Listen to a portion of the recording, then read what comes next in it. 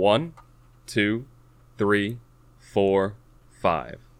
Welcome back to the TMCJ podcast. We are on episode 35, a number only special because it's half of 70. Blue. Yay! Why do you keep this? He started this last time and he's still doing it. The moment I'm about to say go, he shouts something weird in my ear. Oh my god. The thing is, with that last one, you kept so fucking cool and I cracked myself up. I'm that immature. Oh my god. But yeah, we're back, episode 35. This is significantly later in the morning than we normally record this. Yeah, on this beautiful gloomy day in March? It is still March, yeah. It is still March, yeah. It's almost Easter. Hell yeah. This podcast will actually go out in April, I think. Maybe. What day is it? Oh shit, I guess the end of this month you're going to be doing an Easter-themed quiz. I hadn't even thought of that. That'll be cool, yeah. We haven't had a theme in a while. Do I get a chocolate prize if I win? Yeah, I'll ship it to the UK. It may be melted by then. You send like this beautifully crafted chocolate bunny, it gets to my side and it's like this horrific mess of like deformed chocolate. Oh my god. It just looks like somebody sat on it. Oh my god. Oh god, yeah, this is already a horrible mess. Do you want to start off today? With topics? I mean, what shall I? Why don't you start us off? Because you said you actually had something, and what I had, was only so. I have. So, guys, you know this already, but for everyone else out there, we have often used the term "No Man's Sky" to describe a game that has so overflawed with hype that it blows all expectation out the water, and it automatically becomes a disappointment of a game before it's even been released. Yeah. So, I decided, I was watching YouTube, like last week or something, and I saw someone talking a bit about where No Man's Sky has gone from since the big scandal. Yeah, I mean, we talked and they were like, a bit about this. Like, just throwing them back to the last week's podcast. We talked about it a little bit, if you want to hear more. Video game hype.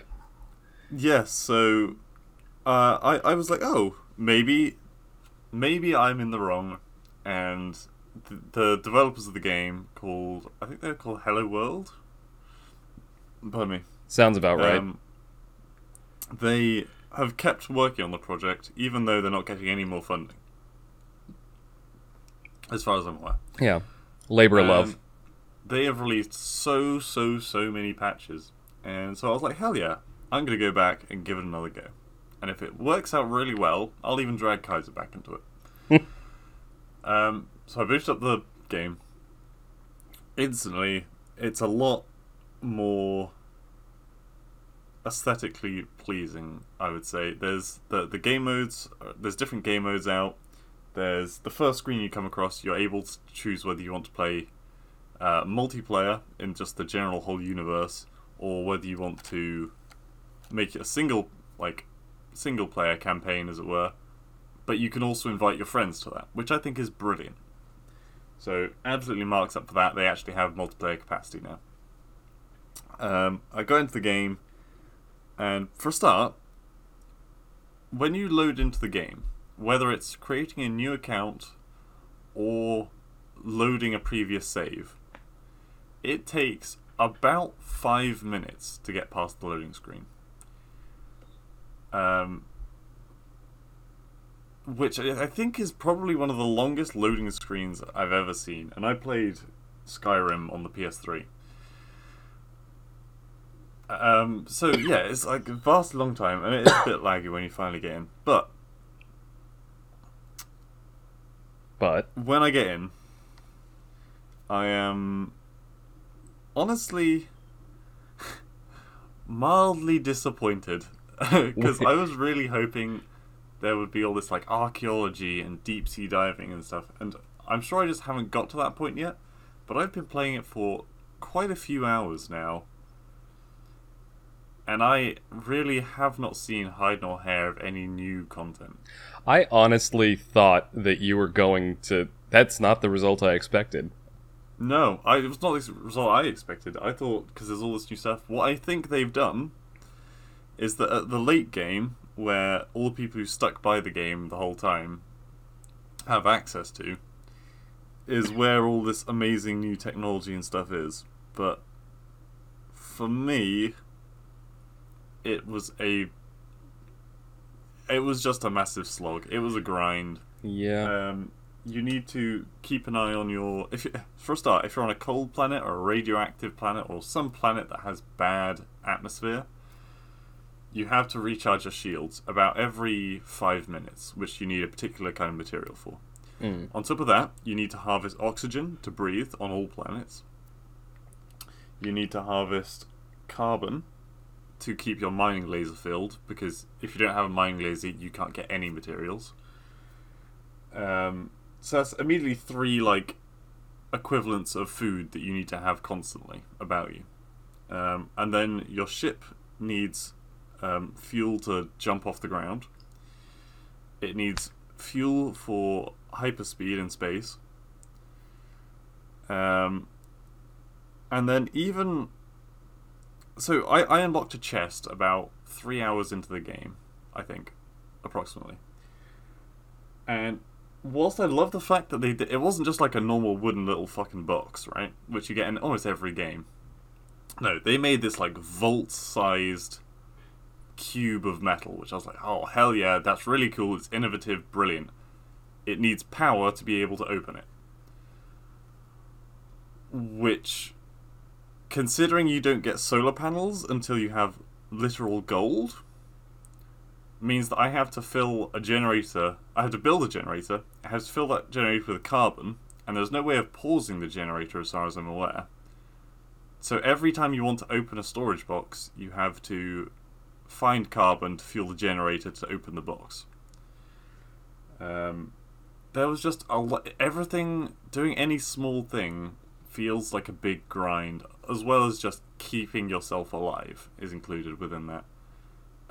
So I'm sure late game, where you have automatically health refilling stations and technology that auto mines shit for you or something, I don't know.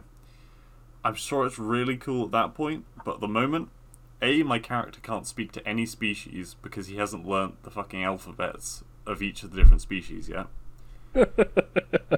That's not even a joke. You have to No, I remember stones, with words that was still in the original version of the game, the one that was out back, whenever the hell I played it in 2016.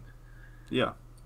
And clearly there's a list of words, and it just starts at the top and moves down, because at the moment I'm currently learning 2-letter words. So I'm learning it is a word. 2, you, he, all that kind of shit. And it feels like it's taking forever. The slog is so long. Oh my god. Again, I think it will be a brilliant game if you have a large community, of all people working together. If you send one person off to just gather carbon, no one has to think about the carbon. Same thing with oxygen and sulfur. But solo playing through that game, at least in the early stages, is boring as fuck. I'm sorry. Yeah. So I'm not going to make you play it. I'm actually kind of disappointed by that result. I was, as much as I have harped on about how bad that game was when it came out, and this is actually a good lead into the topic that I had, but the as bad as that game was when it first came, bad maybe is the wrong word, but boring as fuck. There was no gameplay at all in it. So it sounds like they've added gameplay, but a lot of that gameplay is a slog. Yeah. I saw this stuff about people building houses and building bases and doing all this shit. Maybe that's late game. No, I've built so every time I went to a new world, I was a list of things in my head that I felt like I had to do, which is build a house in case there's a storm, because storms will just instantly kill you. But I don't know when they appear, and they seem totally random. So, so I built a house. I then have to build a generator to attach to a teleporter, teleporter's super early thing that you get in the game, so you can teleport between planets. Yeah. And so I was doing it on every planet I got on, and it would take about 40 minutes. So that would kind of just feel like another slog, because I'd get to a planet, refill my shit so I didn't automatically die, get the materials for a building, get the materials for a generator, get the materials for a teleporter, link the teleporter up, move on to the next planet. So you're just basically restarting the game every 40 minutes. Yeah, you could make a freaking, like, a script to do this shit. There was some variation on the different planets. It was really cool, don't get me wrong. I went to, like, frost planets that were all just snowy and horrible. I went to tropical planets that were beautiful and I had, like, flying elephants. Very cool. I love the flying elephants. But there wasn't enough variation between them that would make the slog any less painful. Sorry, Go on. No, just that really does kind of... I was looking forward to going back to that game and finding reasons to hate it, but you've beat me to it. Yeah, I don't hate the development team. I think it's really cool that they kept working on it, because I know a lot of studios would just say, it's a failure, let's just move on to the next game. I appreciate that they kept working on it. I just think that the early game has not been optimized. They've been looking at the end game, where arguably most of their player base is. And yeah, I think it's just a bit of a shame, because I would like to play that game. I would like to support a development team that goes the extra mile. So the topic that made me think of that I wanted to kind of go into, and maybe it doesn't really... So when I played this game in 2016 when it first came out, I was really disappointed. I think I played it for a total of 4 hours and was like, is this really it? And then dumped it, never looked back, tried to get a refund on Steam. They refused, and so I wrote a negative review and then called it a day. Now, you see, like, the game's got tons of positive reviews now. Like, the overall reviews are still mixed, because they go all the way back to the original, but the most recent ones are all very positive on Steam. So what I'm thinking is there a point where you can say... This may be a wider topic than just video games, and I think I want to discuss it in the wider context, but we'll use this as a jumping off point. People, and, well, in this case, game developers finding redemption, essentially. Like, they've fucked up. They released an unfinished product that had basically no content. They went through the backlash that brings, but then, like you said, they kept working on it, kept patching it, kept adding content. Now the game is arguably, pretty good. I would say it's at the point right now where if they'd released this at the original release date, I think there wouldn't have been a problem. Yeah, it's 4 years on now. Almost 5, actually, now that I think about it. But that's the thing. Like, I was going to say, and I was thinking about this while you were talking, before you had revealed that, the game's still not really that fun at the early stages.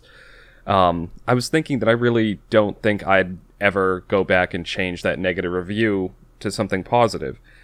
And then I was kind of, again, self-reflection there, trying to think, well, why is that? And I think I came to the conclusion while, listening to what you were saying there, that, that they've spent an extra 5 years, like, making the game playable. And you're right, people who play it now, they're gonna, find a maybe painful experience in the early part, but some people like that, like, grindy, repetitive kind of gameplay. I mean, there's a reason MMOs exist. But the people, I think that those negative reviews from the initial launch should stay there. I don't think people should go back and change them to positive, because there's something that just seems wrong about, essentially erasing the fact that this game was a shit show when it was released. I don't think anyone will forget that this was a shit show when it was released. It's true, maybe, but I mean, this actually kind of ties back into what I was talking about last week with the Mass Effect, the ass gate. Yeah. I don't like the idea of sort of Forgetting the origins. forgetting the origins, revising history. Maybe it's because I spend so much time, reading and looking into history. I don't like that idea. But in terms of the developers themselves, I think that this reflects very positively on them. Any developer that's going out of their way to, I don't know, to despite the bad, it would have been much easier to go like, oh well, we fucked up. Sorry guys, game's a failure, and move on. Yeah. Now, what that would have meant for their studio, who knows? But the fact that they stuck with it, kept patching it, and really put their heart into making this game closer to what they originally promised, I think that speaks volumes for them.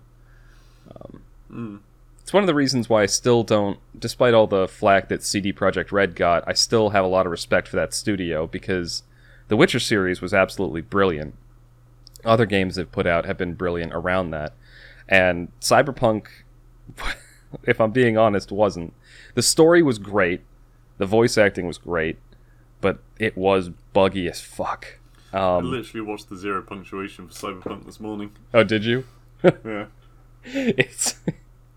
I will say that a lot of the fun I had with that game was in the glitches, like in the moment-to-moment gameplay, seeing what the hell would happen next. But the fact that they've also stuck with it. They've been patching it like religiously. They've been, doing all these hot fixes and bug fixes and patching in content. And they've still stated that they're going to keep their promise to put out like free DLC for the game.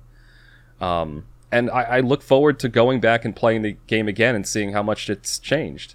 I will miss seeing characters in very emotional cutscenes with guns sticking out of their heads, but I've got the video recording, so I can always look back if I'm nostalgic. Keep losing their way over to you.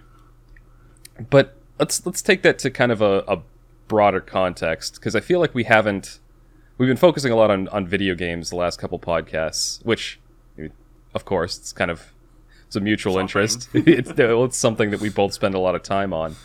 But I want to take that kind of idea like a little bit broader, like just people in general. Like somebody does something bad or does something not even bad, just in bad taste, maybe poorly timed, makes some kind of a mistake.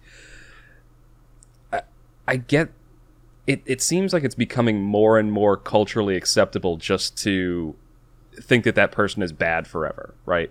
Right. Like it kind of the black mark follows them for the rest of their life. I'm not talking about like really horrendous things like, going out and, shanking somebody in the street just because you felt like it. I'm talking about like, mundane day-to-day kind of bad things. It could even just be like, getting into a fight with a spouse or something like that. Yeah. Have you... Sorry, just saying that kept coming into my mind when you were talking about this. Have you seen the Viva La Dirt League shame video? No, I haven't. Okay, I'll link it to you after this. Okay. But no, I agree.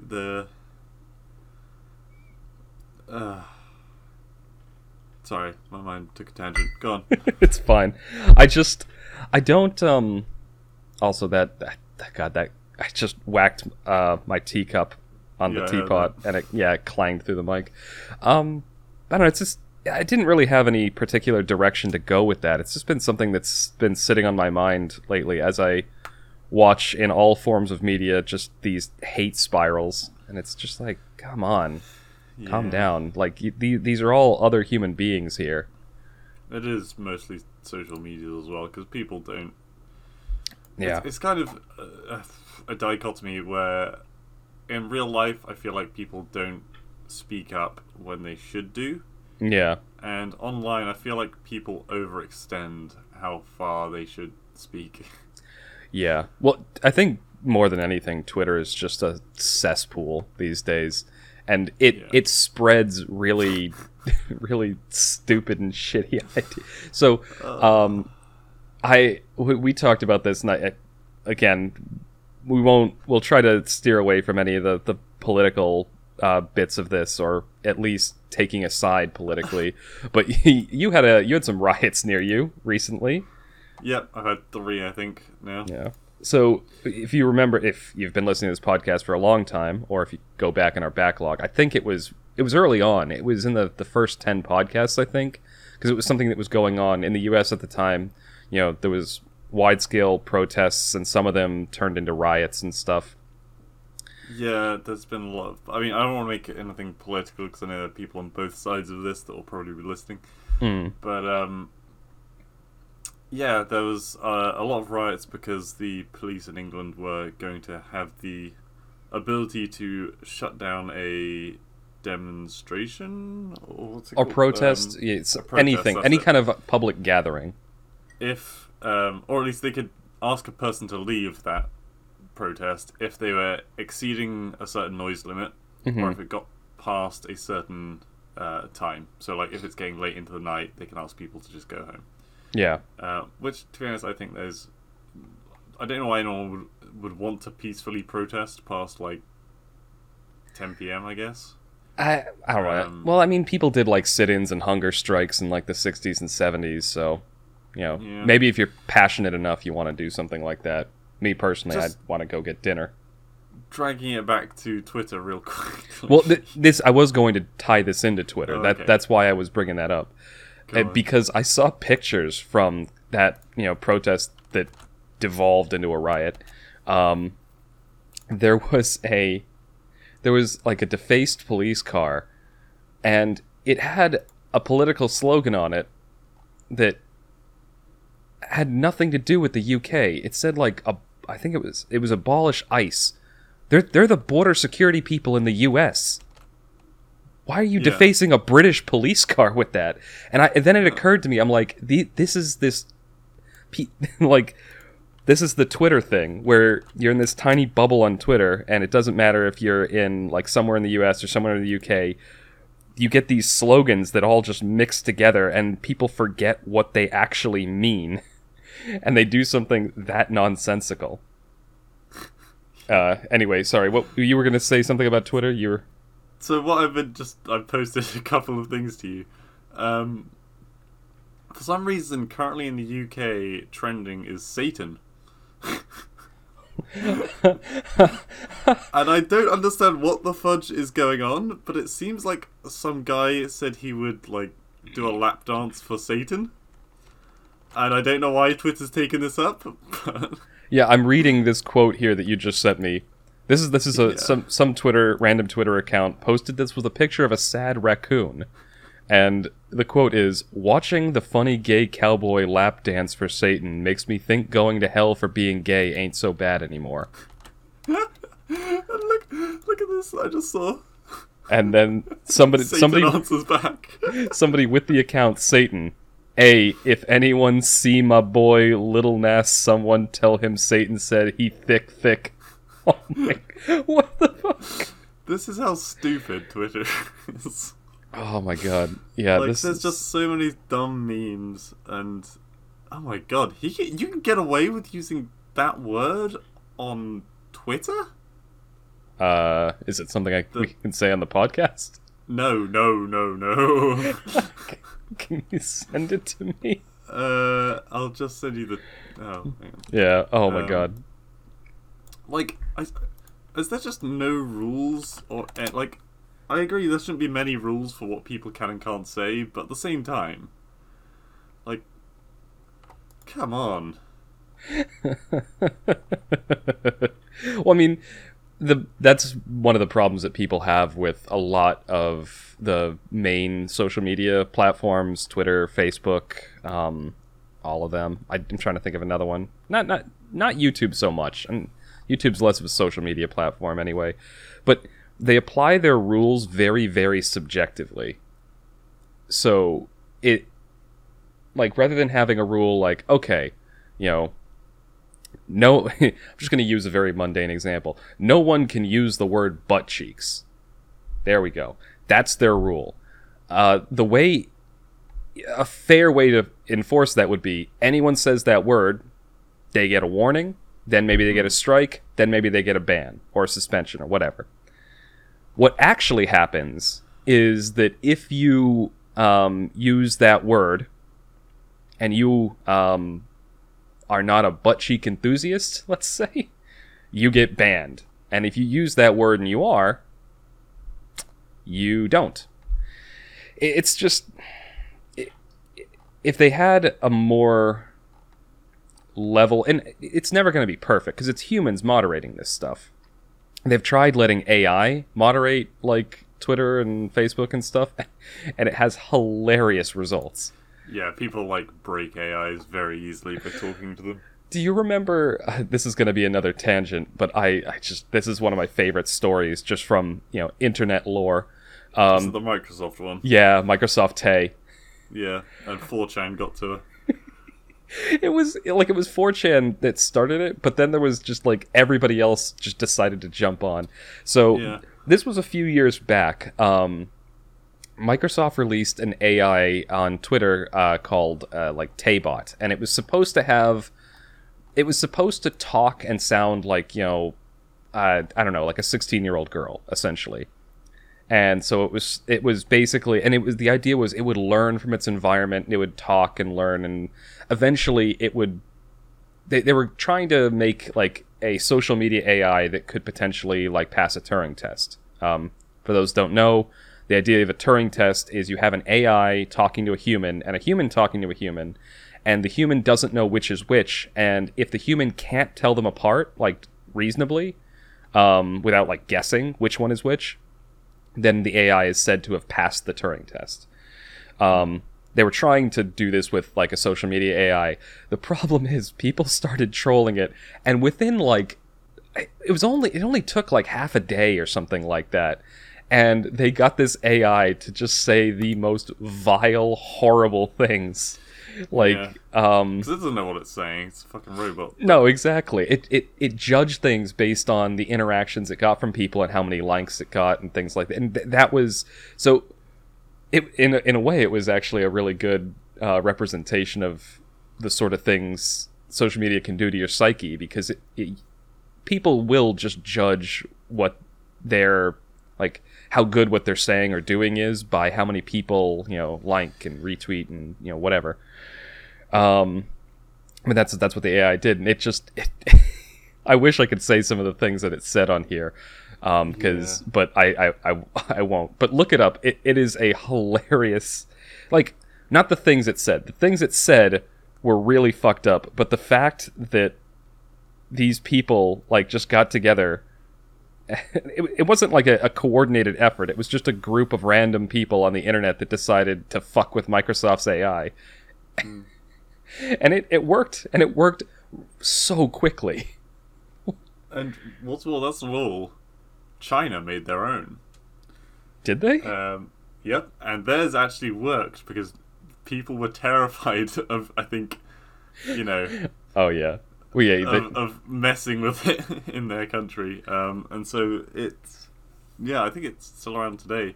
What? Where people can just like log on and talk to this AI when they're feeling down. Well, oh my god, did we watch Demolition Man for movie night at all, or have you seen it? I can't remember.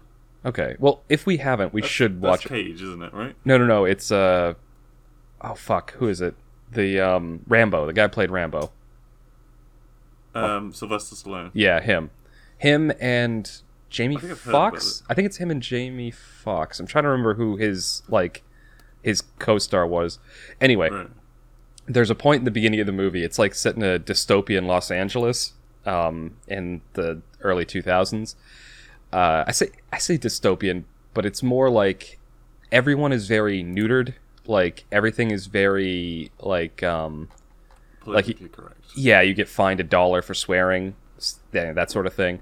And there's a scene in the early part of the movie where this guy he's in a phone booth and he's getting like therapy, and like he just presses a button. He's like, "Oh, I'm feeling sad," and the phone booth goes, "Don't feel sad. You're a wonderful, happy person. You bring happiness and joy to everyone around you."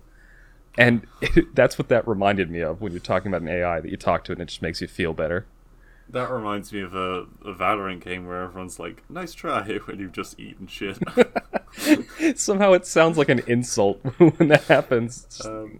Yeah, but also, I was just gonna say the last thing. Japan also had an AI, Oh. and theirs was about as equally broken as America's. And I think it was just very, very lewd. And I think it was an anime character as well. I could be wrong. That is odd. That I would really love to see how that would work. Like, release one of these AIs in like every country and see how it's How it affected. breaks. Because in the U.S., like, basically people just got it to say the most vile, awful things imaginable, just because they could. And in Japan, Mostly relating to the 1940s. yeah, specifically the bad guys in World War II. Thank you, YouTube, for making me talk like a child. Yeah, right. There was, and then in Japan they made it, also say vile things, but it was very, very lewd things. And in China, it was perfectly polite and normal because everyone was terrified to fuck with it. Yeah. That's you know about like China's whole social credit system, right? No. Okay. Quick breakdown, and we're coming up on the end, so this will probably be the last thing we talk about. But in China, they've been implementing this. Essentially, you have like with actual credit, you have a credit score, right? Yeah. So like in anything above for credit scores, I think anything above 600 is pretty good. Like 800 is amazing and above, and then once you get below like 500 or so, then you're in the shit box. And anything below like 200, no one's going to give you a loan. Right.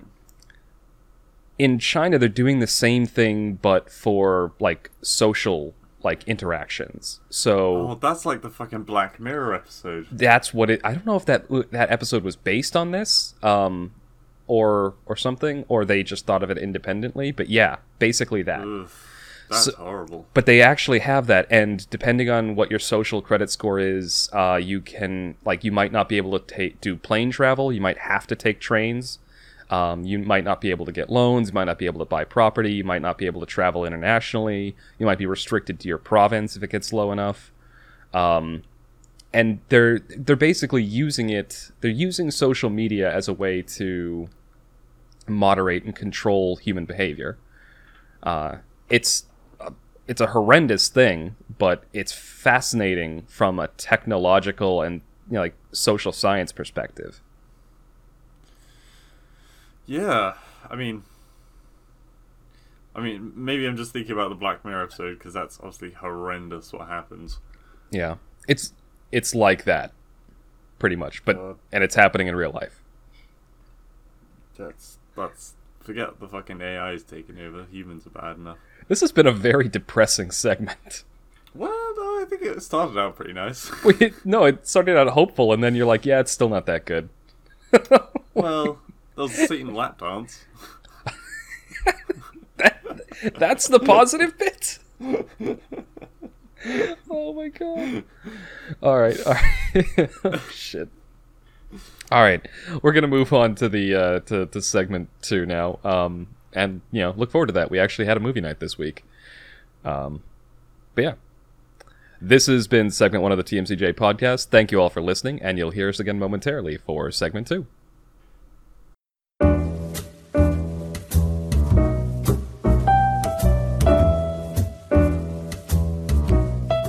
Welcome back to the TMCJ podcast.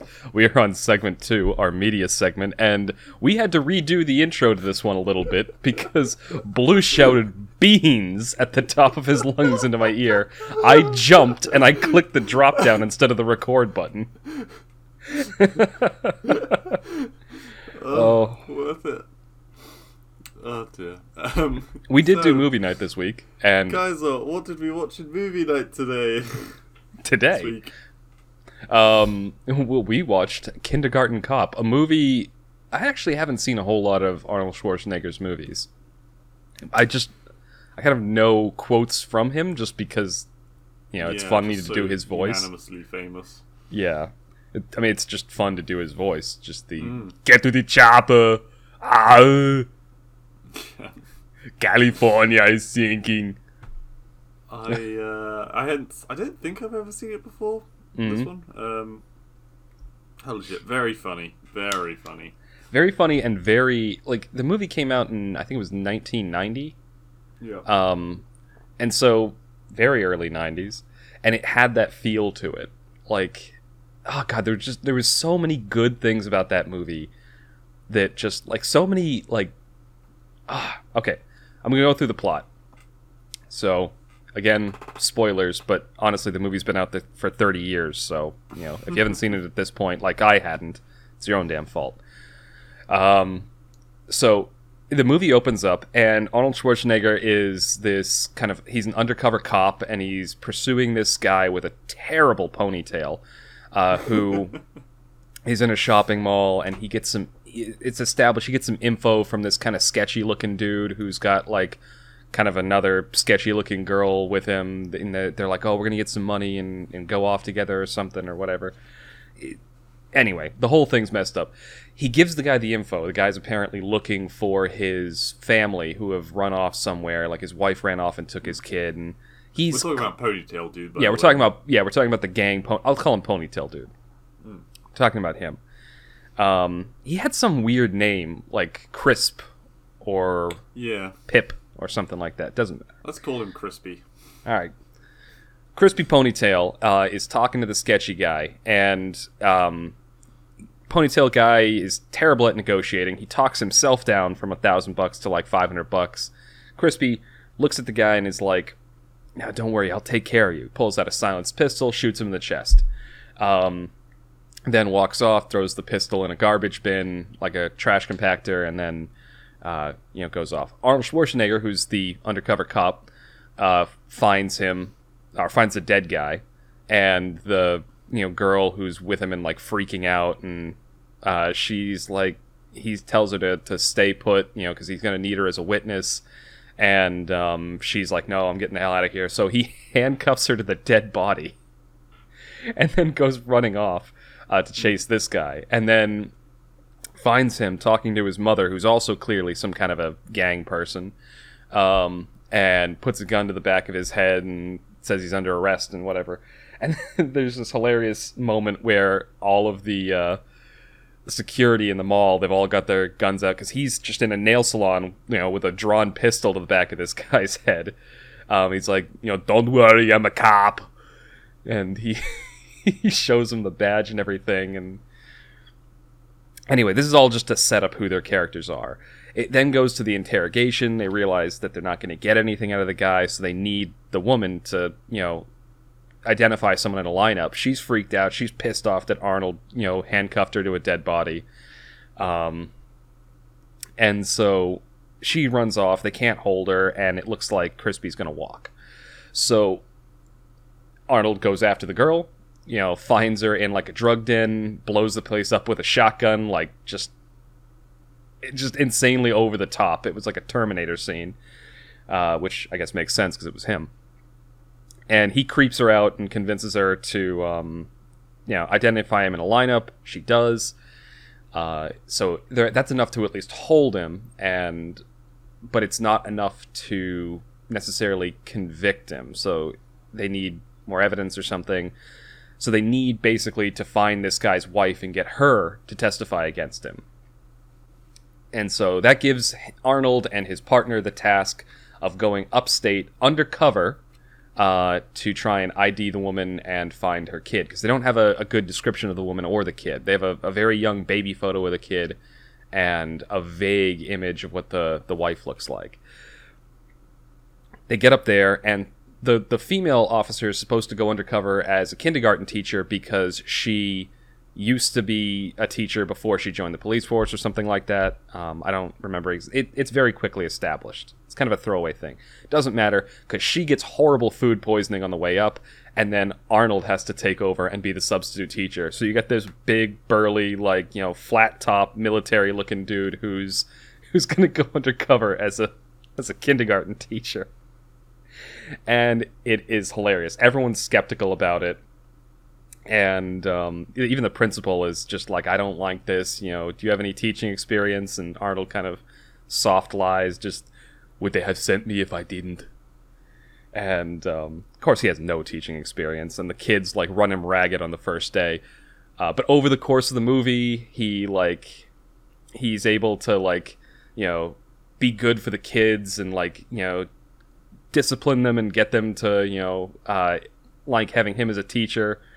And eventually, the movie culminates. Crispy gets out of jail and on bail or something like that, and then he heads upstate because he knows his wife's up there, and there's a big showdown between him and Arnold, and they end up saving the guy and his wife, and the guy's wife and Arnold end up falling for each other over the course of the movie. Before they even knew who each other were, Arnold didn't know she was the woman, and she didn't know he was a cop.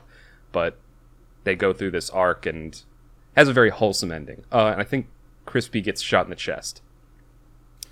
Wow, that was a very intense description of the first third of the film, followed by a very brief outro for the rest of it. Well, I mean, there was a lot of detail packed in that first part that kind of establish who everyone is. And the rest of the movie, it's very light on details, and it's just really entertaining. And plus, what happens in the rest of the movie is what I want to talk about with you. So I left it off of the plot summary. Okay. Oh my god. Sorry, I thought there was a particular point. Well, I'll start with one of them. One of the things I kept thinking throughout this movie is like, oh my god, this would get so much flack if it was made today. Yeah, absolutely. The slight homophobia, I guess. My. Well, I wouldn't even call it slight homophobia. Like, it was just the scene I'm thinking of is in the very beginning. It's like day 2 or 3 of him teaching, and the parents are all like there are 3 mothers, standing around. It's also established early on in the movie that this town is like the capital in it's the capital in California. It's where a lot of people go to like run away from bad relationships, essentially. So there's 3 mothers kind of standing around in a circle, and they're like, "Oh yeah, Jacob told me that he has a new substitute teacher, and you know what? It's a male kindergarten teacher. Oh, he must be gay." And then they turn around because the kid's like, "Oh, mom, that's him," and they look, and it's Arnold walking up in a polo shirt. He's like flexing as he walks. And the one mother's like, oh my god, he can't see me. And I was like, I don't have makeup on today. And she's like, the other mother's like, neither do I. And she's like, well, you're already married. Like, you can look schlubby. Or something like that. So there is a couple jokes like made, like it's very, very weird that there's a male kindergarten teacher. Which, yeah, let's be fair, it is rare. I don't think I'm trying to think back. I don't know how rare it is, because I mean, everyone thinks, when you think of a nurse, you think it's a female role because that's the way it used to always have to be. Yeah. I think there are a vast number of like male nurses these days, and it could be the same with kindergarten teachers. I don't really know because I don't hang around hospitals or schools. I'm thinking back. I went to kindergarten around this time. So this movie came out in 1990. I would have been in kindergarten in like 92 or 93. Yeah. So like 3 years later, and all of the kindergarten teachers in my school were female. And in fact, in 1st and 2nd grade, all of the teachers there were female. Right. Maybe not 2nd grade, but 1st grade. So I think I don't think it's probably more common today, but I do think that working with children, especially in like an educational role when they're that young, I do think it's something that attracts more women than men. Yeah. But I'm with you. I think like nursing, it's probably going to be men in those roles are probably going to be a little bit more common these days. I mean, I know with the course that Alyssa's on, there's like 2 guys in the whole year. Yeah. Which is kind of like, okay, yeah, I guess the stereotypes still do live in these kinds of industries, but I mean, it must be getting better. Well, I don't think it's a matter of stereotypes, or I don't think it's something that needs to get better. I think it's just people are interested in different things, and I know this is a very controversial thing to say these days, but men and women are different. Like, I think when we were growing up, men and women were a lot more different because we were kind of, at the time, it was the norm that men were meant to do certain things and women were meant to do certain things. And so, yeah, I think our generation as men and women are more different in modern day than kids who are growing up now. I think the line's a lot more blurred, so when they get to our age, I think they will be more similar than to one another than we are to our opposite gender today. I can get behind that. I guess what I'm trying to say is, so there's two things that like make people distinct from one another. So we keep on the subject of men and women. Like, you essentially have cultural and biological things that make people distinct. In terms of how they act and the sort of things they'll pursue and do in life. So yes, I think that those cultural pressures, like when we were growing up, those have definitely lessened now, and so that is going to go away. But so there's always going to be biological differences, and some of that comes down to, again, I guess that it's so weird to me that this is controversial, but because I don't know why I'm choosing my words so carefully with this. There are fundamental differences between men and women. Yeah. I don't think anyone can dispute that. I'm going to go off on a little bit of a tangent. I know we're supposed to be talking about a movie here, but there's this weird sort of unspoken rule when discussing matters of biology. We can talk about how genetics will make you taller or shorter or more muscular or more skinny or whatever. But there seems to be this idea that we have to stop talking about biological influences once it goes above the neck. Like, you can't talk about how biology affects your brain. But you will see that, like, from generation to generation, like, two very smart people will tend to have a very smart kid. And some of that is down to the fact that they're probably going to be raising them to be very intelligent. But some of that is down to genetics. And it weirds me out that people are uncomfortable. Actually, you know what? I think I know why that is. It's probably because, like, let's say in the mid 20th century, there were quite a few fairly nasty ideologies that were birthed from looking at genetic influences on people. Right. So, without going too deep into that, yes, stereotyping, whatever. Anyway, but that's a theme throughout the movie, is that he's this very manly man as a kindergarten teacher. Yeah. I think part of the reason that it's so taboo is that I don't think many people actually understand it. Like, I know for a fact I don't understand how the workings of how two people who are intelligent could make a more intelligent baby, right? I get the vague idea of, like, the DNA of the two, just it works well. Yeah. But beyond that, I'm no fucking scientist on it. And I think it's the same with a lot of people. Yeah, that's actually a good point. People do tend to balk and be a little uncomfortable discussing things they don't fully get. At least some people. I see plenty of people out there shouting and crying about stuff they have no idea what they're talking about. But it's honestly, it's a fairly new field of study, because we're only just now, now that we've got the human genome mapped, we're only now starting to figure out what genes code for what. So, like, one of the first ones they figured out was, like, eye color, essentially, They found the genes that code for that. They found genes that code for... they were looking for ones that code for, like, propensity to get cancer and stuff like that. Yeah. it's a fascinating field of study, and one that has a pretty vast It's boundless research you can do on it. yeah, but there's also like fairly vast opportunities to misuse the information that's taken out of that. So it's something that I think ethics is going to be very, very important as that field advances. When people start wanting like test tube babies that are Yeah. perfect in every way. Yeah. Which, don't get me wrong, I don't think it's wrong to want to give a child the best start in life. And at the same time, I'm not someone who I personally do not have.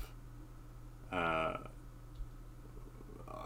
not religious, so the whole thing about God didn't make them, so they're not a person or something. I understand why people think that way because of religion.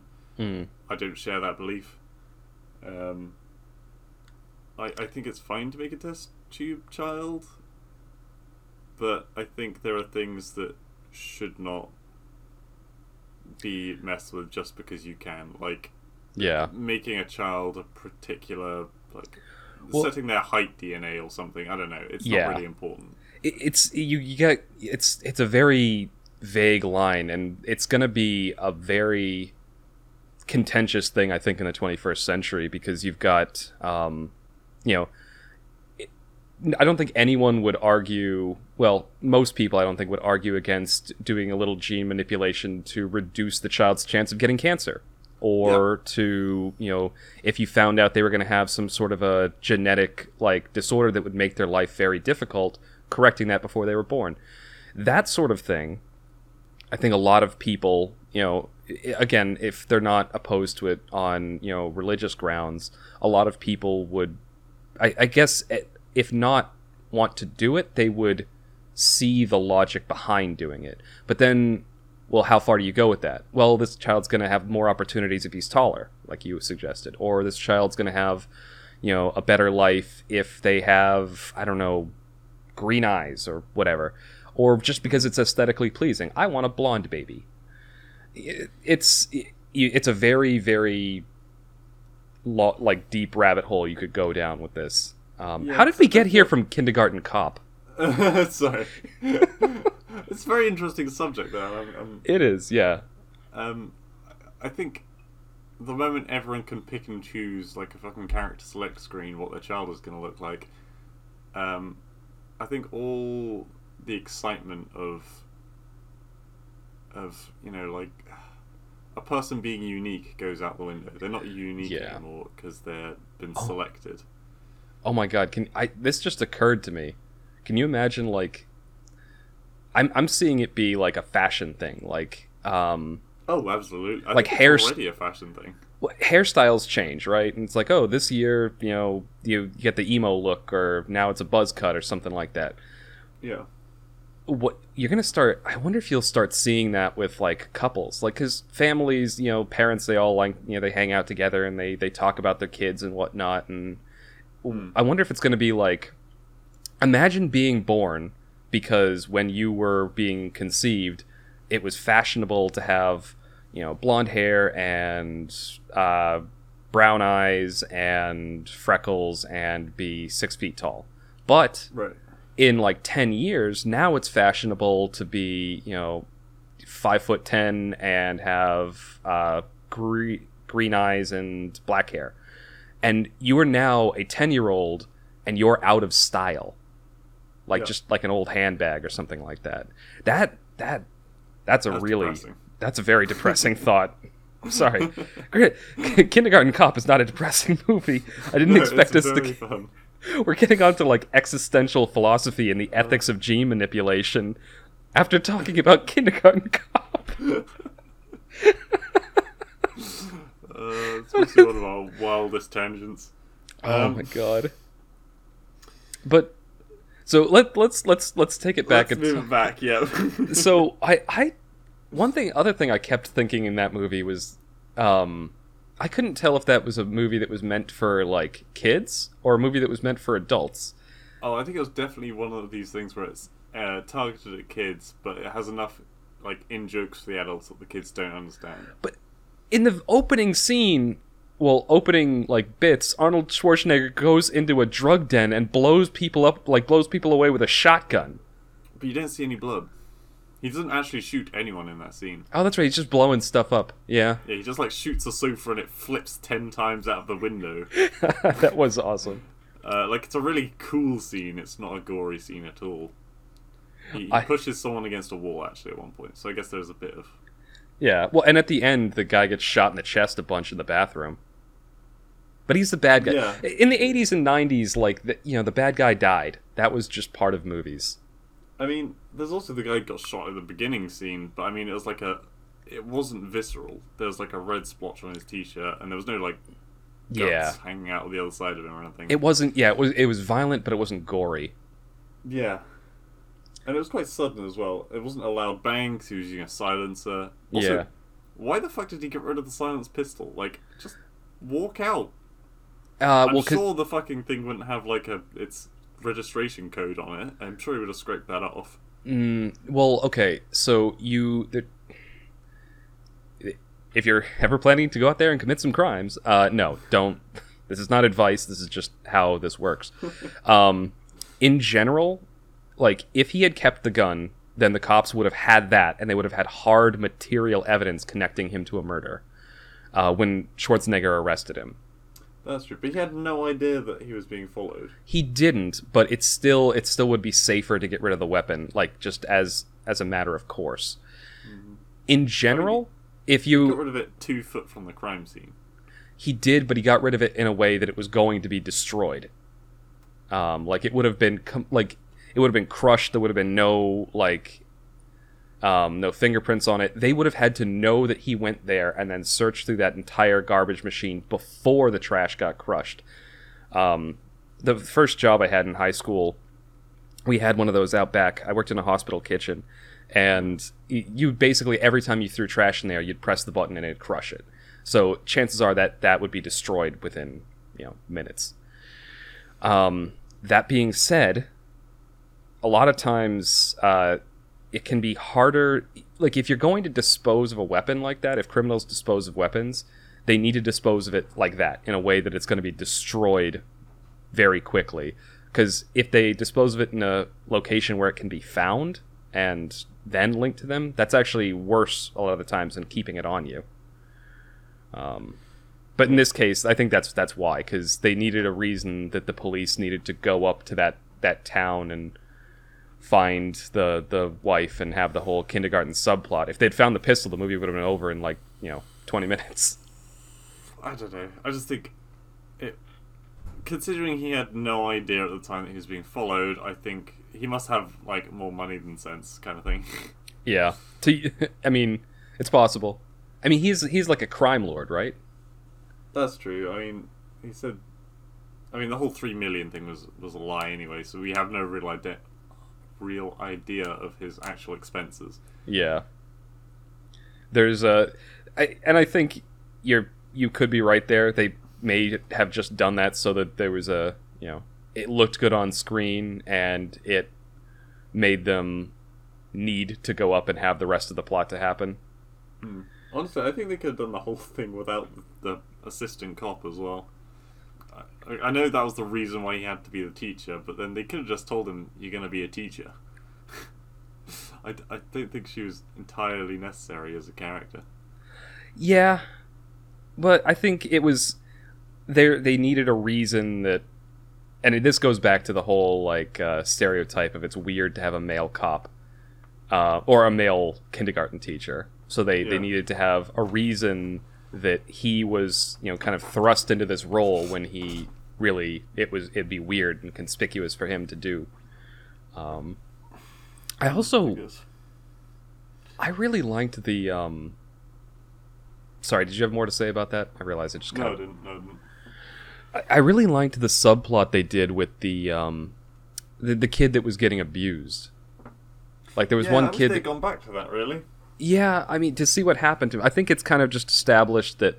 So there's this one kid who's, kind of quiet in the classroom, and Arnold tries to get him to, pay attention, and this woman's avoiding him, and so he thinks that like, she must be, this guy must be the kid, and she must be the mother, the one they're looking for up there. And so one day he finally catches her, and he's like talking to her, and before he can ask her anything, she kind of just blurts out, "Oh, you're talking to me because you must have seen the marks on his legs. Just please don't report it. It was one thing. He's in therapy. He's getting help." And then Schwarzenegger realizes, this kid's getting abused by his dad at home. And so he just goes, he says, what does he say to him? He's like, "If there's another bruise, I'll report to you. I'm reporting it or something." And sure enough, the kid comes in late one day, and he pulls back his shirt, and there's a bruise in the back of his neck. And he goes outside, like the mother tries to stop him. He goes outside, and he just, goes up. The father's sitting out there, and he tries to play it off like nothing's wrong. And Schwarzenegger just punches him in the stomach. Well, dodges the first blow because the guy throws it. Yeah, that's true. The guy tries to hit him first.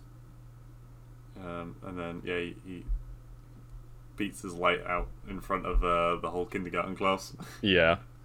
There was a... Which I don't know why they were all there, really. I guess it was just for the story, for the shock factor, but... Yeah. They wouldn't have been there in real life. It was funny, too, when the first... just to finish up that bit, the principal then, like, brings him into her office and is like, it's implied that she is, like, gonna be reprimanding him for what he did, and he's apologizing. And then the principal then goes like, "So you have to tell me, what was it like to hit that son of a bitch?" Yep. He's like, "Did it feel good?" And he's like, "Yes, it did feel good." That was the wrong accent. That was pretty good, still. And then afterwards, the principal's alone in her office, and you just see her like squaring up this tiny, tiny little old lady, and she just like throws a punch and goes like, "Wah!" It was adorable. It was good. Yeah. Final thoughts on the movie? Wait, sorry. Two more classic quotes that came out of this. Like, when the fire alarm goes off, and the first time, and he's like, it's clearly a fire drill, and he's panicking and running around, and he's just like, "Get everything, get out, get out." And he's like, everyone else has orderly, gone out of the classroom and everything, and you see him come sprinting out, the kids are all running out around him, and he's got two of them under his arms. Yeah. It's just... And then the other one, when he's talking to the kids, and he's trying to gather evidence. So he's like, "We're going to play a game. It's called Who is Your Daddy and What Does He Do?" And he's getting frustrated at one point, and he's like rubbing his head, and he's just like, "Oh."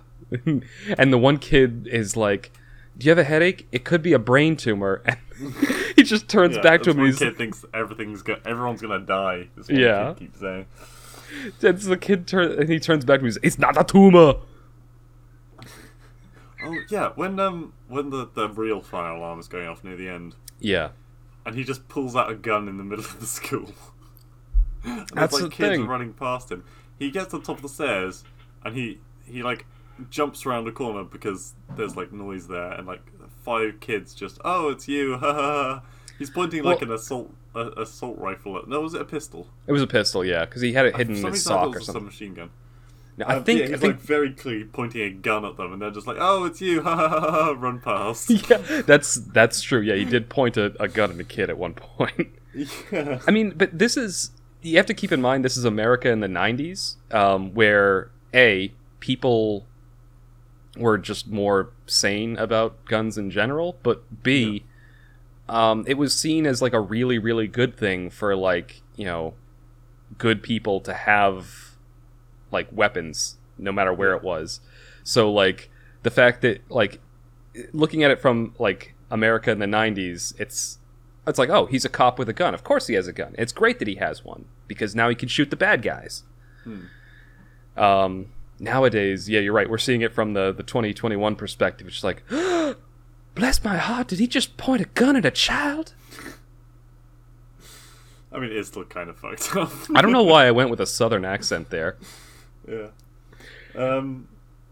But no, really good movie. I recommend it Yeah. highly. I think it was one of the. Don't get me wrong. When we watch movies, we quite often all enjoy them. But I Mm. think this was a particular favourite of ours among the three of us. Well, the fact that we rotate between the three of us choosing movies, I think there's plenty of opportunity for like, because we all have favorite movies. We all Yeah. have seen enough that we're like, oh, that's a good one. Well, that's the thing. It's my choice next, and I am.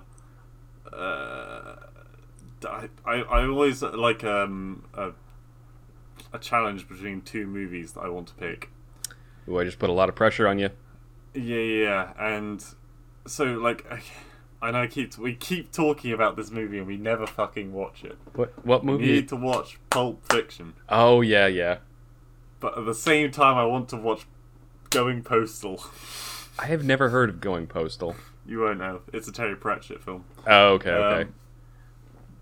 Because it's really funny, and I find it really funny. That's the thing. I have prior experience with Terry Pratchett books. Like, I've read them all, so I'm naturally biased. So maybe it'll be really fucking boring for you guys. I doubt it, Yeah. because I really love it. I don't know if it's just like... I mean, what was it? Riddick was kind of like that. That was a movie that you had a lot of. Yeah. You had a lot It of. just doesn't stand up. Yeah, but I mean, I still enjoyed watching it. It's just we didn't have much to say after the fact because it kind of like went in and out of my head fairly fairly because quickly. it was an action movie. And that was more one that I enjoyed as a kid. This is one that I more enjoyed as an adult for its comedy and the way the movie thinks. Yeah. It's okay. Tell me if this sounds boring to you. I mean, the very premise of it in my head does sound boring, Yeah. but it's about what's the equivalent of the Royal Mail in America?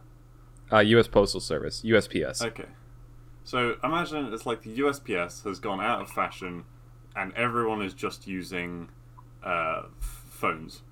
I mean, okay, that's just life, I guess. Yeah, modern day. And it's the people who run the phone companies are like evil, not in real life, but in this example. You hear us, AT&T? Fuck you. They're spreading 5G from the towers and it's killing everyone. No, I'm kidding. I'm not. I'm actually little side tangent here. I have AT&T for my it's the network my work phone uses. I should clarify that I have two cell phones. One is a phone paid for by my work, and the other one is a flip phone. And AT&T is actually really good, at least where I live. Like I have, it's actually, it gets great reception. Like the rates are pretty good, and unlimited data. So yeah. Anyway, sorry. I had to clarify that that was a sarcastic attack, AT&T. So the old post office, the USPS, has been completely shut down at this point. No one sends a letter anymore because they're all using phones. It's a lot faster, it's cheaper, etc. Yeah. So the leader of the city decides, hang on, we don't want someone having a monopoly on this kind of business.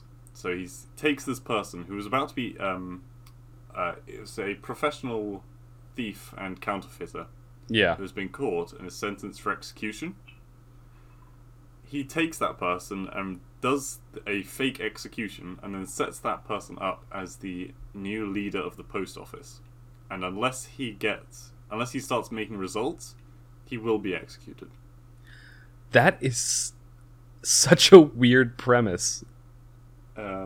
Yeah, so there's like this master thief counterfeiter is set up as like the good guy against this conglomeration that's just trying to have the market. I actually, you were asking if that premise sounds interesting. It really does. Thank you. Yeah, well, I hope so.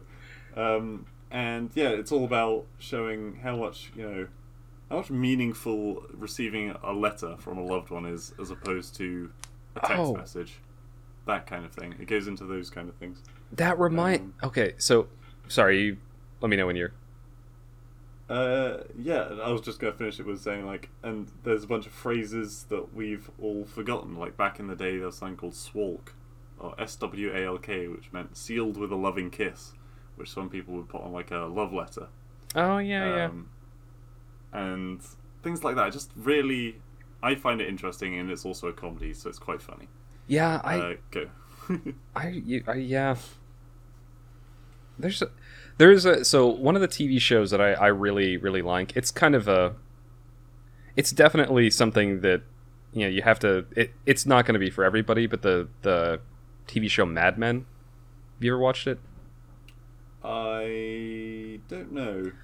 It's a TV show about, it takes place throughout the entire course of the 60s in America, and it follows a series of characters who work for an advertising agency in New York, Mad Men, because the ad agencies were on Madison Avenue. My father watched it, I think, because I remember seeing like the cover of it, but I don't think I've seen it myself. It's quite good, and it's good for two reasons. One, it has a fairly fair look at what the culture was like at the time, and it doesn't. The first episode of it. Sorry, it doesn't judge the culture. It just shows you what it was like. But it also has like really good writing and really good character arcs for all of the people involved. I really enjoyed it. But one of the things is they take a contract from a telegram company. They're trying to advertise because people are using the phone now. They're not bothering with telegrams. And they're trying to think of a tagline they can use to in the marketing to sell it. And one of the phrases they end up going with is, "You can't frame a phone call." And it just made me think of that when you're talking about using the postal service versus talking on the phone. It's the same sort of concept. There's a physicality and something special about receiving a handwritten letter or something like that, rather than actually just because you call somebody up, you have a conversation, that conversation is gone. But there's a certain, like, if you have a really meaningful discourse with somebody, or you get a letter or something that says something really precious to you, like emotionally, you can keep that and hold on to it and look back on it. You can't really do that with like this. Well, I mean, this conversation is actually going to stay around because it's being recorded, but our normal conversations wouldn't be. It's all just, there is something special about that, I think. And there is it's about the values of tradition, and whether the new latest thing is actually better than the traditional thing. And but we are getting on a bit. we are well over time, but there's two final thoughts I had before we move on to the last segment here, because we're already over, so fuck it. One, I think, to your last point there, I think it depends on how you define better. Like, what is better? Is better just more efficient? In which case, yeah, obviously, phone conversations are better. But in terms of like getting across like meaning and really getting the deep, I don't know, more subtle meanings of what you're trying to convey to somebody, the actual emotion behind the words. Maybe text and traditional forms of communication are better for that. Well, this has been a very philosophical segment for one where we were talking about Kindergarten Cop. Yeah. And we went over time, and we only talked about that one movie. We got into a little bit of existential philosophy, but... Well, there you go. Last thing before I end, I think I'm actually going to have a book to talk about soon, because I just got it. It's one I've been meaning to read for a long time. It's one of those classic books. It actually fits into a lot of what we talked about in this segment. The book is A Brave New World. It's basically about... I'm not sure whether to call it a dystopian future or not, but it's a future which has essentially eschewed all non-scientific thinking, and science by definition has no moral compass. So, like, from a purely scientific perspective, there's no reason you shouldn't just shove drugs in your face all day because it makes you feel good. But from a moral perspective, it's not really a good thing. Anyway, so I haven't started reading it yet. I know the vague premises of the book, but I think we may do another book segment at some point, and I'm hoping to have it finished before that. Anyway, that's all. Cool. This is going to be the end of segment 2 of the TMCJ podcast, our very long philosophy segment for some reason. Thank you all for listening, and you'll hear us again momentarily for segment 3.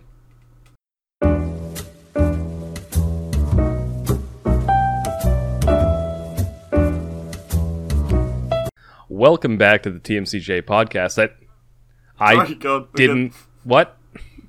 We're good. Just keep... the recording's going to be a bit fucky, but go on. Welcome back to the TMCJ podcast. We're on segment 3. This time, it is Long Story Short again, the game that we both enjoyed playing, I think. And Blue was shouting in my ear so much that he forgot to hit record on his end for a few seconds there. I was trying so hard to distract Kaiser that I distracted myself. And I didn't even flinch. Oh, God. These...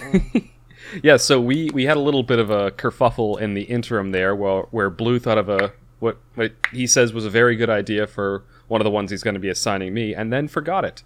Yeah. So, but he found it again. He misplaced it in his brain, and now it's back.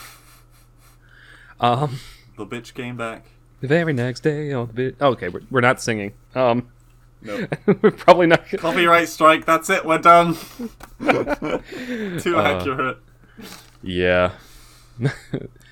That's an interesting song to juxtapose with the earlier segment. Okay. So, do you want to go first, or should I? Or I can roll a die. Let's roll for it. Okay. 11 and up is me. Okay.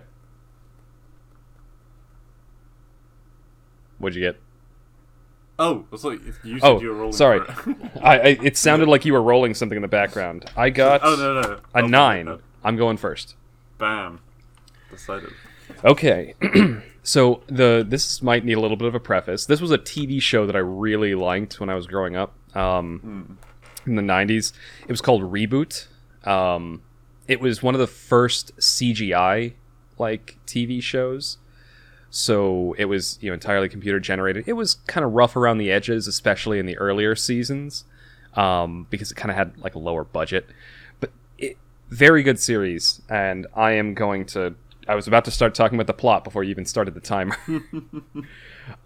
So I feel fairly confident that I should be able to go through it reliably. I suddenly realised that my dragon protector of the phone was not on my desk. I can hear you rearranging your desk. Okay, all right, we are ready. All right, tell me when to start. So what's it called? A Reboot. Reboot. Okay, 2 minutes to describe Reboot. 3, 2, 1, go. Reboot is set inside of a computer, so essentially it's all themed around computers. Essentially the idea is that inside your computer there's this city made up by the software and programs and hardware, where you have the viruses or the villains, and that the heroes are the antivirus softwares called quote-unquote Guardians, and all the other programs are just these little things. And there's different varieties. There's what's called sprites, which are the humanoid-looking ones, except they have green and blue skin. And then there are the other little guys that sometimes look like ones and zeros and stuff. Just a bunch of little things. It's a quirky little CGI TV show at first, and so it mainly involves the idea of the main characters trying to fight off the viruses that are in the system. And there's 2 or 3 of them, and at first that's all it is. They also have this theme where every time a game is started, a giant cube will drop on a portion of the city, and if the person who is playing on the game, if they win, if the player wins, then it destroys a part of the computer, and so they have to also go into these games and win them so that the city maintains stays intact. That's the first 2 seasons, but then through a contrived series of events, the main villain, the virus, manages to get rid of the main protagonist, and then the other people try to stop him on their own, but then one of the younger sprite people, he ends up getting tricked and loses, and then ends up going out onto the web, which is like this horrifying, like, Lovecraftian nightmare universe. He goes out there, it gets very gritty in the second half. They come back to the city eventually, and then they're able to defeat the villain, and everyone lives happily ever after. God, I couldn't describe that like near a carbon copy of Digimon, Tron, and Wreck-It Ralph. I've never seen Wreck-It Ralph, but I could see it being a copy. Maybe it shares themes with Digimon and Tron, but I wouldn't say it's the same. I can admit I did a very poor job describing that. But the first 2 seasons are very happy-go-lucky, but the later seasons are really, really good, and they do get kind of like dark and gritty. Okay. Still a great series, but I haven't watched it in years. I actually own the whole set on DVD.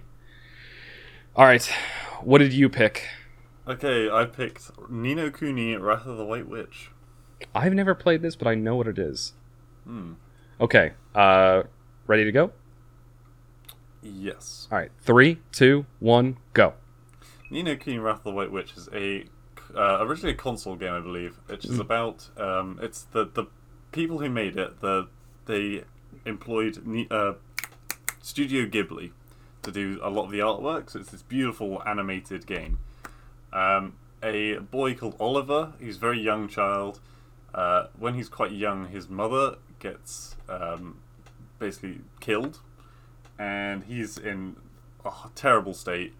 But then a doll thing that his mother gave him, it's not really a doll, that makes it sound creepy. It's like a plushy toy, comes to life and tells Oliver not to stop crying, to stop crying, sorry, and takes Oliver away to another world. It's like a parallel dimension, where it's everything looks really old-timey, like there's cities with fortifications and stuff, and everyone has had a lot of people have had pieces of their heart taken away, whether it's their courage has been taken away, or their love has been taken away, or another key value of people's emotions been taken away, and Oliver is able to take excess amounts of happiness or courage from other people with their permission and replace it in the people who are depressed or scared or stuff like that.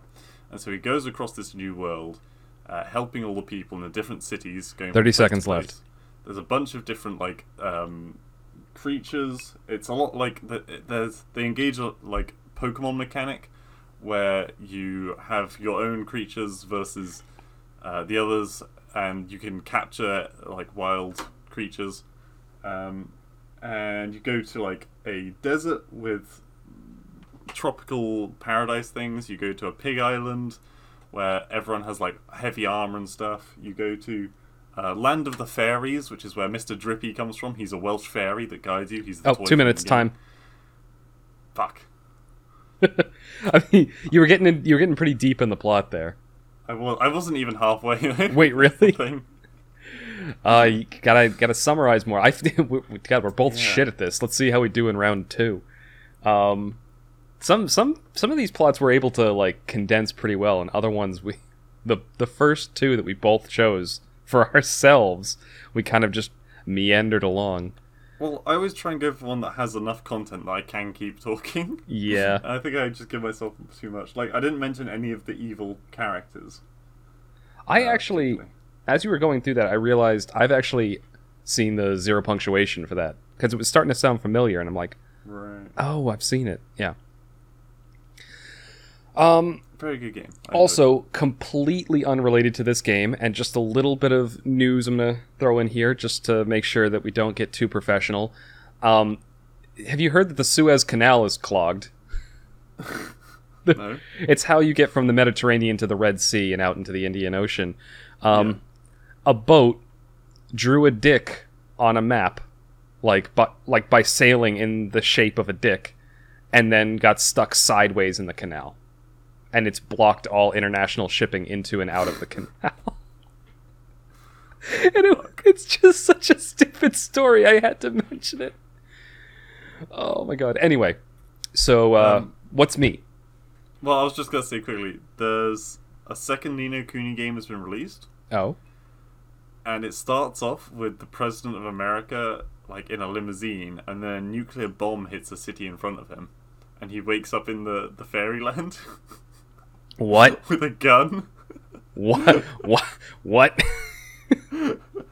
The second one, very weird. Not as good as the first one, I think. But I haven't played it through yet. I've That- just seen like the first part. That's such an awesome premise. I want to He play wakes that. up in the chamber of like a young king who's about to be, like, cooed over. What's the word? Yeah, Like, overthrown. coup d'etat. Yeah, the coup Yeah. d'etat, yeah. And some guards like approach this young prince who has cat ears because. Why not? And he just fucking pulls out his gun and shoots all of them. I really want to It's play like that. children's game. I really, really want to play that now. Okay. All right, moving okay. on. So what do I have to describe? So the easy one that I have given for you is The Boys. Oh shit. Okay. Yeah. All right. I can only describe up to. I can only describe it to. Close. I can only. I said I can only describe it to season 2 because that's. I haven't. There's a comic book series, but I'm only going to be doing the Amazon TV series. Yeah, that's fine. Right. Gladiator, are you ready? Yes, sir. Okay, 3, 2, 1, fight! The Boys opens up following a schlubby, nobody, nothing man who works in an electronics shop. He goes out and he's talking to his girlfriend and he's thinking about proposing to her and he loves her.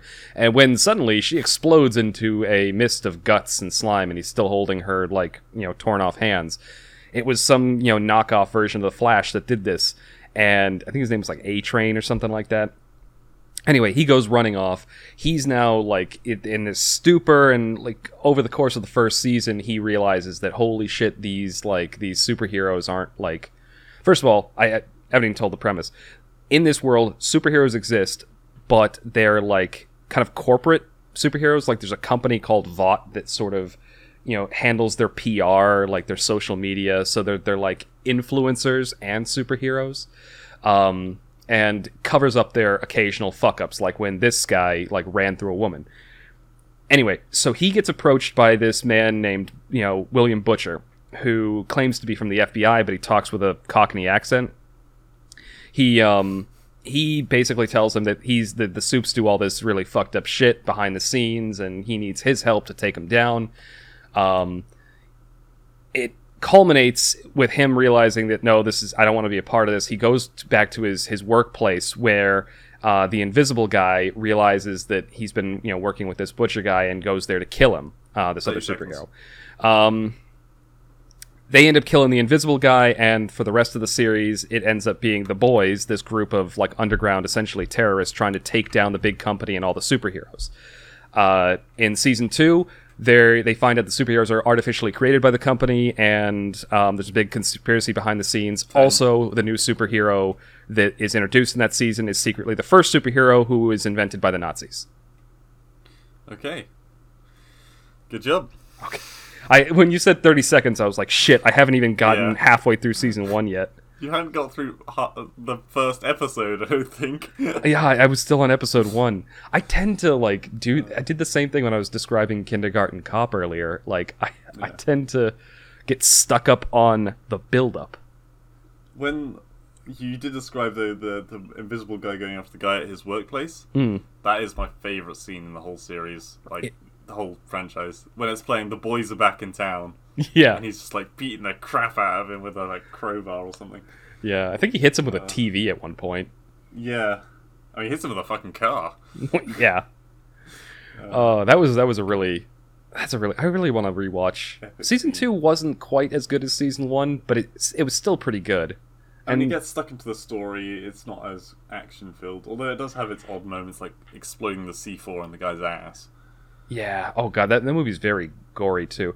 There's apparently a episode in season 3, which plug your ears if you don't want to hear something. Well, it's not gruesome, but there's apparently an episode called Herogasm, Oh yeah, which is I think about... I told you about this, didn't I? Yeah, you may have been the one that told me. Yeah, it's just apparently a giant superhero orgy.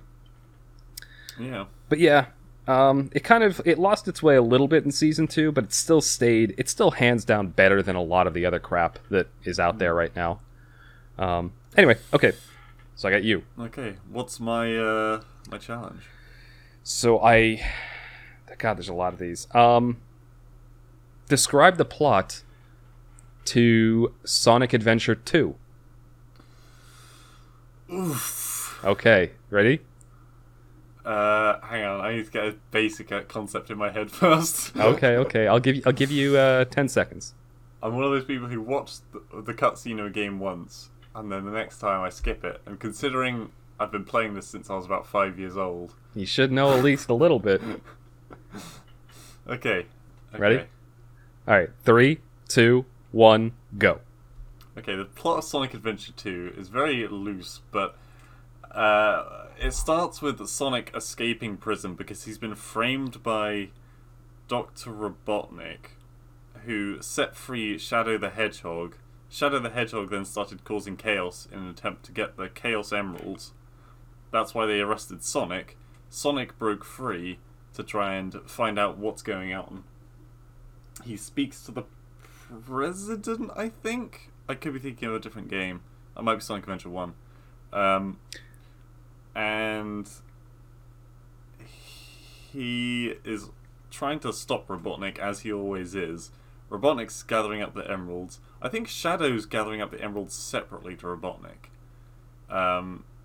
But they eventually make it to the space station, and there's the maker of the original of the space station was, I think, Robotnik's father, and I think Robotnik had a different scientist had a daughter who was like really close to Shadow, and so Shadow's having all these flashbacks of this girl and being on the station, although he can't remember exactly why he was there.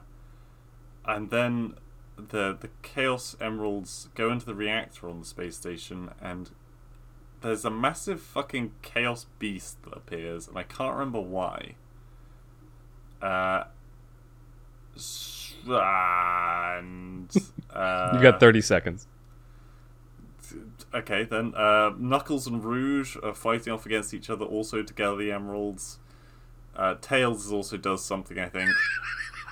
10 seconds. There's a Chow Garden, which is the only important thing in the whole game, where you basically birth a little Chow and then train it to like fight other Chows and run races. That's time. Shut up. Oh. You actually, I didn't think it was going to be that hard for you. You got a remarkable amount right, but so the scientist is not Robotnik's father, I don't think. I think that there were multiple father scientists. was involved in it. I can't remember why. He was, yeah, but there were multiple. They did talk to the president, but it was Tails, not Sonic, I think. Yeah, because there's the mission where she has to catch up with him on the freeway. Yeah, and So the Beast is actually the prototype for Shadow. Shadow was a genetic super weapon created. But yeah, and then Super Sonic and Super Shadow. Yeah, they go off and they fight the laser beam. I do like your description of Tails is also there. That's pretty much his involvement in the game. In just the whole franchise in general. He's just kind of there, and Sonic does other stuff. Anyway, yeah, it's just... Also, it's always weirded me out in Sonic games and media where, like, there's, like, not even implied, but sort of a romantic interest for Sonic and Shadow, and it's a human. And it's like, Sega, it wasn't romantic, though. It was more of a, like, she's my owner kind of thing, I felt like, in that game. Yeah. So at least that kind of made a bit more sense, because I mean, they're not the same species. I don't know. All I'm saying is, Sega, you caused furries. No, I think that fucking Cats thing, animation, what's it called? Battle Cats or something? I'd actually go back further. I'd say it's because of Disney. Yeah. Oh my god. Anyway.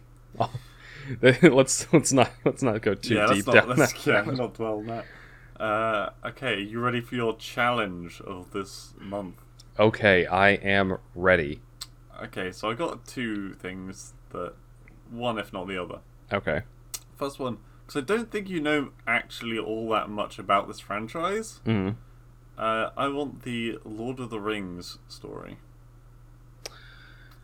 Oh God, yeah, I've seen the movies through like once, but Yeah, perfect. Okay, that's enough. do I have to go? Is Lord of the Rings? Am I including The Hobbit? Because The Hobbit I've actually read. No, don't include The Hobbit. Okay, that's good because that one I know because I've read it. But Yeah.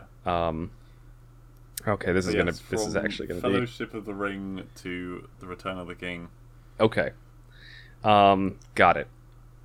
Okay, are you ready? Yeah. Also, this is a lot of content, so do you want me to tell you every 40 seconds so you can split it into 3? No, I'll stick with the same one, and I'm gonna try to talk as fast as I can. So, Okay. 3, 2, 1, go. Lord of the Rings. The plot starts where there's an army. There's this big bad guy called Sauron. He makes some rings. He uses some of the rings to control some human kings. The human kings don't like it. Neither do the elves. Neither do the dwarves. They form an army to fight him and his army. They end up beating him. They slice his finger off, and he loses the ring. And they kick his ass. They go to destroy the ring. Unfortunately, the one human guy is a fucking dumbass, and he decides, I want the ring because I want to be powerful. He takes it back. It makes him powerful, except it also gets him killed. The ring gets lost into a river. It's found by this little midget who kills his friend, and then he decides to turn into this little gremlin, and he holds it for a long time until Frodo Baggins, the main character, his father or grandfather, whatever, finds it. He takes it back with him, goes off on adventures. That's the plot of The Hobbit. Frodo eventually inherits it from him. Gandalf notices he has it, and they realize they need to destroy it because the big bad guy from the before, he's still alive. He's connected to the ring. Now he's a big eyeball in the sky. So they go off on a journey, and they go to find some elfish people in the elf city. They get together, they have humans, and they have elves, and they have dwarves, and they're all, arguing over who's going to destroy it. The one dwarf guy smashes it with a hammer, and it blows up in his face because he's a dumbass. They go off, and they form the Fellowship of the Ring. These 7 guys, they go off, try to, destroy the ring. One of the human people betray them because he wants the ring, and he realizes he made a mistake. So it splits up, and now it's just Frodo and his fat friend that go off to try to get to the mountain, and the rest of them go off on adventures on their own. There's a whole bunch of political machinations. They help these horse people, and then they go to this big white city, and then there's a siege, and then a guy jumps off a building, and then there's a big battle, and they fight the eyeball guy and his army again. Oh, and some trees kick this other guy's ass, and there's a flood, and it's really funny. And then eventually they get into the mountain, and Frodo almost goes no, I want the ring, but his fat friend bites his finger off and throws the ring in the fire or something like that, and everyone lived happily ever after. That was very fast. I was very impressed by the first part where you were describing Sauron getting his finger cut off. I said, I was going to try to talk as quickly as possible. Yeah, whenever you got to insulting a character, you made extra venom in your voice. Then a midget finds it, and then Frodo's fat friend helps him. It wasn't meant to be vitriolic. I just was. I tend to it's like an insult. You always emphasize an insult. It just made it very funny. I didn't even realize I was doing that.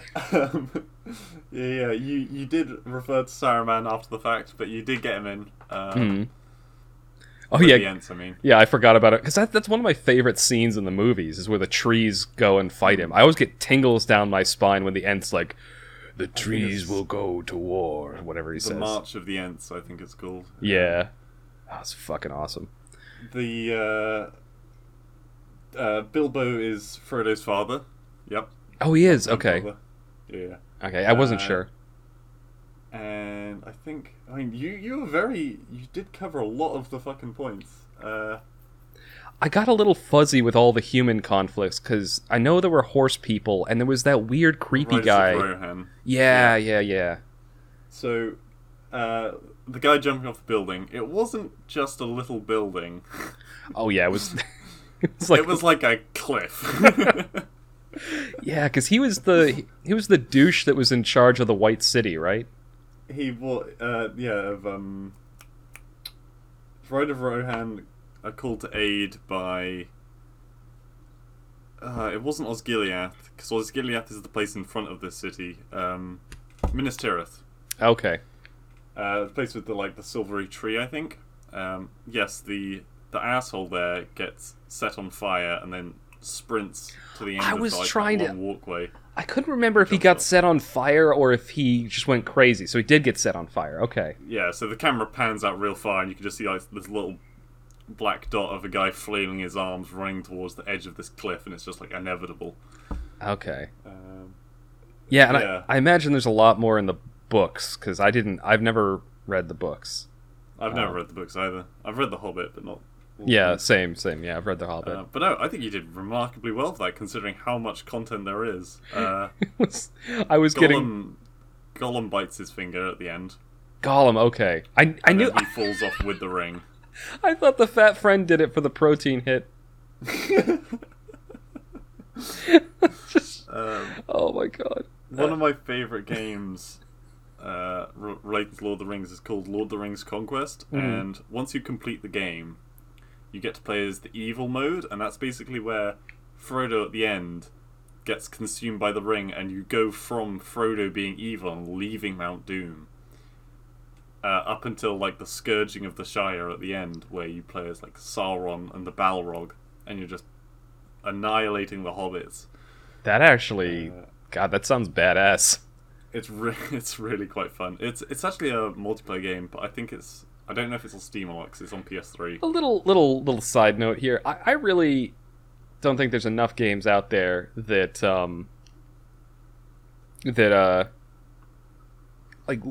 do a good job. Embrace the dark side. Yeah. Let you play as the villain and do a good job of it. Yeah. Anyway, it really did get me interested in the franchise again when I played it. But yes. So I was a little bit meaner with mine. Oh no. I'm not sure. I have a backup for this if you can't do this one, or you just don't know pretty much anything about it. But so I was going to say, describe the plot of the game Hades. Okay. You know what? I don't know anything about it, but I'm still willing to take it on. Okay, let's go then. All right, we're going to do 2 minutes on the clock. Let me know when you're ready. Get my thoughts. Yep. Okay. Get ready for a lot of made up shit. That's half the fun. All right, 3, 2, 1, go. Okay, in the game Hades, which is available on the Steam store, you play as the son of Hades. I can't remember the son's actual name, but we'll call him Jeff. So Jeff, you want to leave hell, and you want to see what it's like in the upper world. But your father will not let you. So you have to battle through all the demons of hell and ascend through the layers of hell to get to the surface. So you have your pet dog Cerberus as well. Obviously the giant 3-headed dog, very cute doggo. Wood's pet. You walk past all the lines of the damned down in Hades who are going and speaking to your father, and I don't know what they're doing there. They're doing spreadsheet shit. So you set out and you can choose from a selection of weapons, and then you go and fight the monsters of hell. And every 1 minute. couple of stages, you get to how much? 1 minute. Okay, you get to a boss, which I'm guessing is the Guardians of Hell kind of thing, and you have to defeat each of the bosses. I think the first one is some twin sisters or something, if I recall. As you're going along, you also get favor from the pantheon, favor from the gods, who give you little buffs, and are they're chill with you. I don't know why they would be friends with the son of Satan, but they're hey, have some 30 seconds powers in your ass. And so that makes you a little bit more powerful. You fight your way through the levels. They get progressively harder. I'm assuming it's the different levels of hell. So one's probably ice hell, the other's toxic hell, I'm assuming. 10 seconds. And then eventually you get to the surface. You fight Hades himself, your father. If you win, then you get to leave hell and you've won the game. Okay, you had 2 seconds left. That was pretty good. You got a remarkable amount right, and some of the things you got wrong were hilarious. So the guy's name is Zagreus. but I liked calling I was trying hard not to laugh when you called him Jeff. He actually looks like Jazzy Jeff. He does. He has the same sort of look. If he was black. Yeah, I mean, that's true. Jazzy Jeff is black, but so I should point out that I think Jazzy Jeff was the DJ that went along with Will Smith during his rap career. Oh, I was trying to. I was thinking the other day, like, where did I think of that name? And I'm like, I think I heard it from that. I'll have to look that up after this. Anyway, so yeah, his name was Zagreus. You're actually not just trying to see the outside world. You're also trying to find your mother, who is up above, and Persephone. No longer, Persephone. She no longer resides in. And also, Hades is the name of the god and the realm. Yeah, I knew that, but I was like not entirely sure, so I just kind of skipped over that. Yeah. And so it's not like the levels of hell. So like there's the fiery torment level. There's the like just deep dark level, and then there's the in Greek mythology, heaven was also in Hades. So there's also a place called Elysium, which I think it's called Elysium anyway. It's basically where all the good and heroic and awesome people go, and they live a life of leisure and beauty for the remainder of their afterlife. Right. So you actually fight through there as well. And yep, you do fight Hades at the end. I'm trying to think if you got anything else wrong. Oh, the first boss, it is sisters, but it's not twin sisters. There are 3 of them, and they're the 3 Furies, the 3 Furies. I know they had like whips. Yeah, they do have whips. That's why I remember that, but no, but yeah, that was remarkably close to the plot.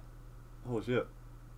A good chunk of it you just need to know Greek mythology, but yeah, that was pretty close. All right, and that actually brought us neatly to around 30 minutes for the segment. Bam! Look at that. I was worried we wouldn't actually have enough time. So professional. Sorry, enough content. Well, to be fair, I didn't think I'd have enough to say about Hades, but actually when I started talking, I was like, okay, there is quite a few levels to this as well. Also, I was trying to like aim it towards the Dante's 9 levels of hell, but I was like, I don't think there were 9 levels. No, yeah, Hades didn't have 9. I think it was like 4. Dante's 9 levels of hell, and that when was that written? That was in the medieval times, I think. Right. Dante's Inferno is the book we're referring to. Anyway, any final thoughts before we close out the podcast? Well, have we got any like spoilers for next week? Anything that we're planning to do in this week? Well, I don't know. Well, it's your turn for movie night. We've already teased that. Yeah, I've already talked about the fact that there's a book I'm planning on starting to read, and it's actually not a terribly long book, so I might be able to get through it in a week. Yeah. In fact, I'm sorry, this is just kind of a by-the-by thing. Do you want to watch some movie night tonight? Because I'm actually kind of game for it if you don't have D&D. I do have D&D. I think we're looking at doing it around 3:30 or 4. So okay. Sorry, this is not. Sorry, this is just us calendar, like social calendar. Oh my god! In case you wanted to know what we're doing tonight. Yeah. But no, I don't think there's anything really to tease besides that. We've already talked about what we're going to be watching, what we're going to be doing. I'm going to be having chicken nuggets for dinner tonight. So we're going to be watching a movie about the post office. So presumably we will talk about the corporations. Well, I was going to say maybe we'll go on a tangent about just existential dread. Like still can't believe we talked that long for Kindergarten Cop. Anyway. Yeah, no, we'll just go some really random fucking direction. Yeah. All right, this is going to be the end of episode 35 of the TMCJ podcast. Thank you all for listening, and hopefully you'll tune in again next week. Have a wonderful week.